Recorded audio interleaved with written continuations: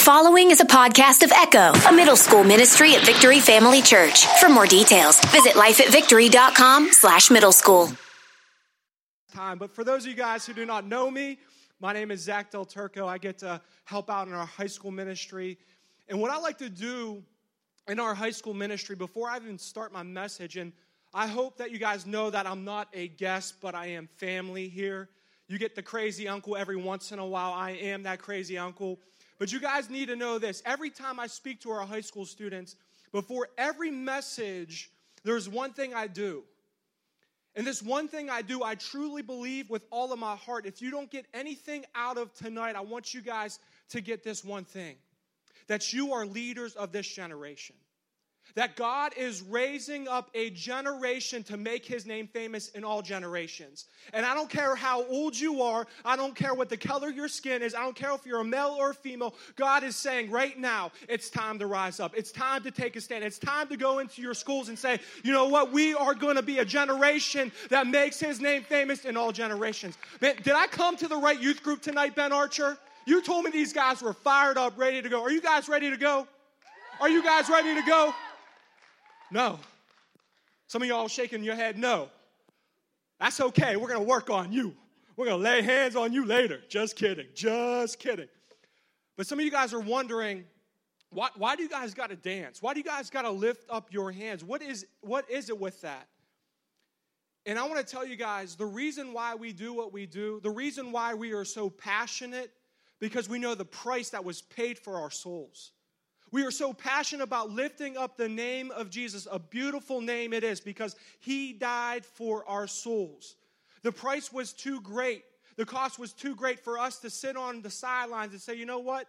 Maybe when I get older, then I'll live for Jesus. Tonight is the night. You are leaders of this generation. I see gifts inside of you guys right now that's not even being tapped in. And I promise you, at the end of this night, I'm believing that God's going to reveal Himself to you in a real mighty way, that you walk out of this place different than you walked in. But tonight, I want to talk to you guys about this idea of me, my selfie, and I. And I want to take it from a different angle, but the approach that I want to take it is based on this. Who are you in Christ? Do you know who you are in Christ? Do you know the price that was paid for you? That was a question. Do you guys know who you are in Christ? Yes or no? I'm a responsive preacher, so when I preach, I like for engagement, because if not, man, it's going to be a long night, and we don't want a long night here at Echo. But do you guys know who you are in Christ? Your identity and your worth is not found in what boyfriend you have. It's not found in what car you drive. It is not found in what zip code you live in. But your identity and worth is found in Jesus. Can I get an amen? You know what I thought? I thought when I moved to Cranberry Township, when I started driving those nice cars, man, my worth would go up. But what I found out, 2 months later, I was back down to where I started. Your identity cannot be found in anything but Jesus, because guess what? When you put your identity in a thing, a house, a car, a job, your boyfriend, your girlfriend, your grades in school, you're going to look like a roller coaster ride. And Jesus did not die for us to look like a roller coaster ride. But tonight I want to talk to you guys from this thought, the mask must go. I need you to turn to your neighbor and say, it's time that you take off that mask right now. Tell them, take off that mask. Turn to that neighbor that you neglected and say, please take off that mask. You're killing me. Take it off. Take it off. How many of you guys went trick-or-treating this past Wednesday or this past week? And we got a lot of people we got to pray for later on. How many of you guys got dressed up and went trick-or-treating? Bro, that is awesome. That is so cool. But I'm not big into trick-or-treating anymore. I'm 27 years old. I'm married. And really, to be honest with you, I'm not that excited to go walk in the freezing cold to get some candy. I would just rather go to Walmart and get myself a bag of candy and save me some time and energy and sit on the couch and watch some Batman. That's just me. But I'm not into trick-or-treating anymore. But I remember 2 years ago, I was newly married, and my wife, she wanted to get dressed up to hand out candy. She wanted to dress up to hand little kids candy. That sounds so weird. We weren't in a white van, I promise. But we were handing out candy, and I think I have a picture of what my wife dressed me up as. Do we have that picture, y'all? We were Chip and Joanna Gaines from the Fixer Upper. I don't know if you guys watched that, but my wife made me dress up as Chip. And some of y'all are like, yo, you don't look like Chip at all. Yes, I know that, but they say I act like him all the time. I'm just everywhere in my thought process. But my wife wanted me to dress up as Chip Jones, and they say, a happy wife, a happy life. So I did it, and it was awesome. But I told her, this is a one-time deal. I am no longer dressing up as anybody. I'm not even going to hand out candy this year. And the only reason I didn't hand out candy this year is because my little nephew Leo came in, and I went to have dinner with him, or else I would have handed out candy. But here's what I know. When I was your age, I used to go for the good stuff. You know what the good stuff is? See, the good stuff was not found in the neighborhood I grew up in. But the good stuff was found at a zip called 16066, Cranberry Township. And to get into more detail, the area that I would like to go Halloween shopping, trick-or-treating, was in this place called Erman Farms. I don't know if anybody lives by Erman Farms, but here's why I like going in those neighborhoods. Because they gave out the good stuff. And the good stuff is simply this. It's not that like one bite-sized candy bar. They gave you the full thing.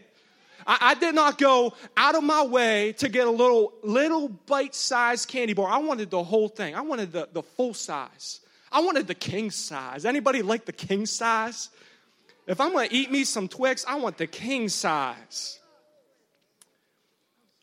But I remember there was this time where this old man, he did not hand out candy, but he handed out 50 cents at a time. And I was, let's say, not the best Christian at the time. So I liked his house a lot. So you know what I did? Every 5 minutes, I would go back to his house and say, trick or treat, can I have some candy? Knowing that he was going to hand out money. Well, about $6 later, this guy found out that, man, this kid's been coming time and time and time again. And I said, no. That was my brother last time. My mom and dad can't even tell all of us apart. That's how many we have. Y'all are supposed to laugh there. It was a joke, all right? Man, I got to give up this preaching thing. Ben, man. But here's what I find funny. When it comes to Halloween, a lot of us get dressed up in a costume. And I'm here to ask you this simple question. Does how you live your life, when people look at you, what do they see? Do they see who you truly are? Do they see you in your costume? And if you guys can write this down, because note takers are history makers. I know you guys know that. But if you guys can write this down, I think this could help a lot of us tonight. You guys ready? You guys got your notes out? I did not write this message so you guys can just hear it. I wrote this message so you could write it down and live it out. I believe many of us are living a life dressed in a costume we were never designed to wear. We're living a life dressed in a costume that we were never designed to wear. But what I love about Jesus is he wants you to have real freedom.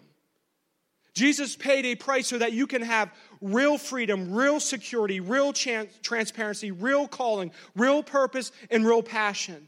The mask must go. The price is too great and the calling is too awesome in your life to wear a mask that you were never designed to wear. But here's what I find.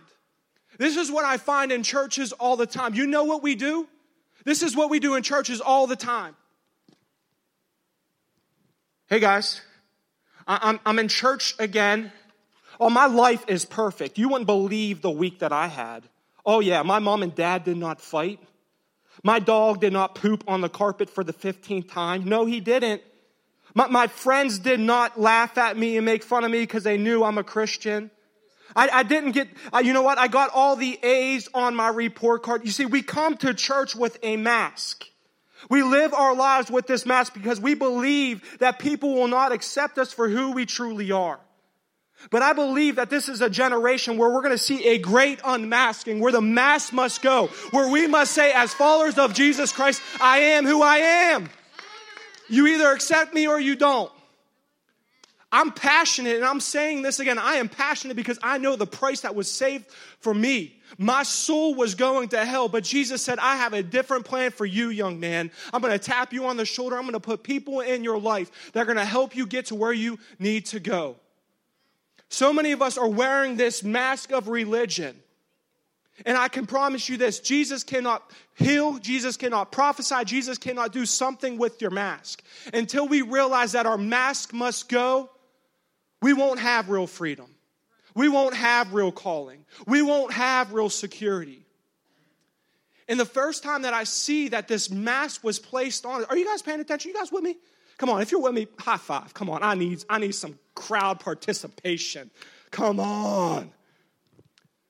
But listen, the first time that I saw this in the Bible, because it is in the Bible, it came from our parents, Adam and Eve. There was a story in Genesis, and I'm going to paraphrase this a little bit. But there was a story in Genesis where Adam and Eve, man, they were having the time of their life. They did not have to work. All they did was have to party. How many of you guys think that's what heaven's going to be like? It's going to be a big party. And I'm ready to have a big party in heaven with all my brothers and sisters in the Lord. Lord have mercy.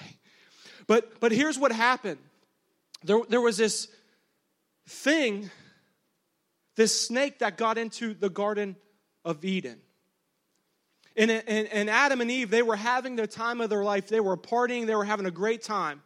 They were eating from all of the land.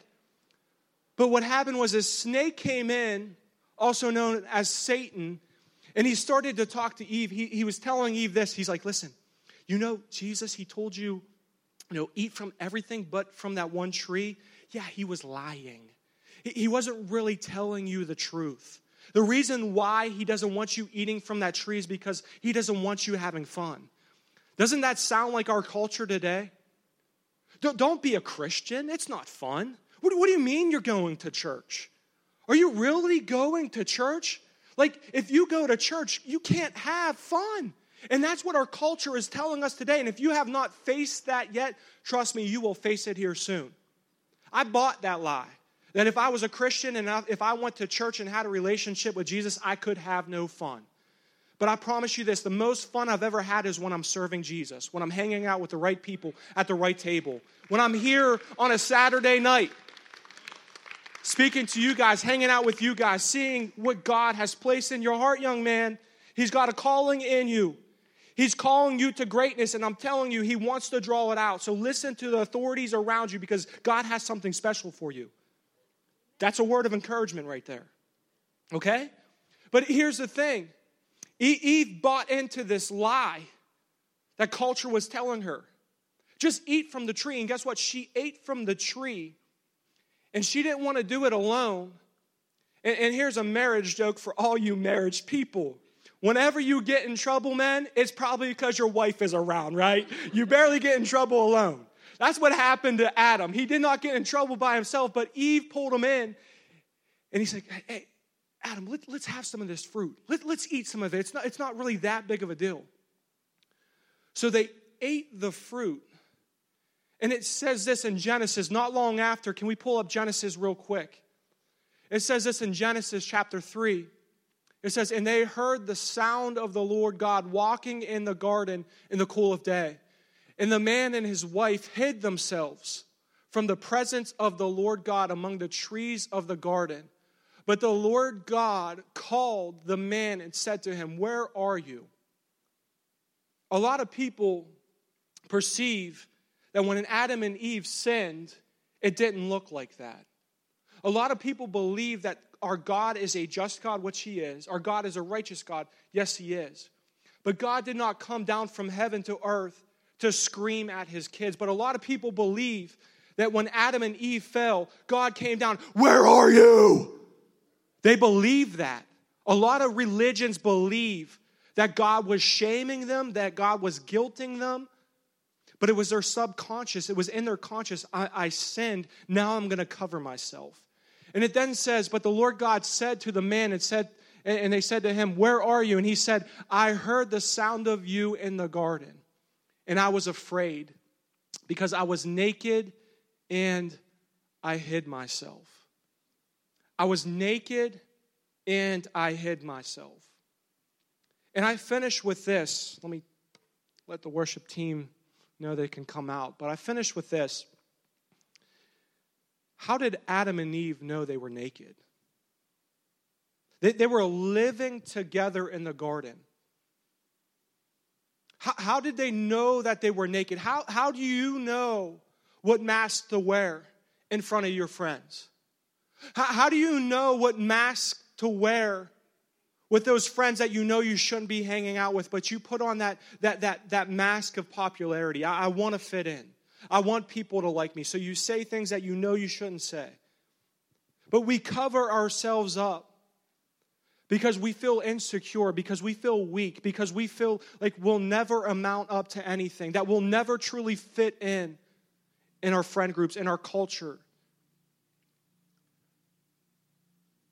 I believe the reason why Adam and Eve knew they were naked was because the devil told them they were naked.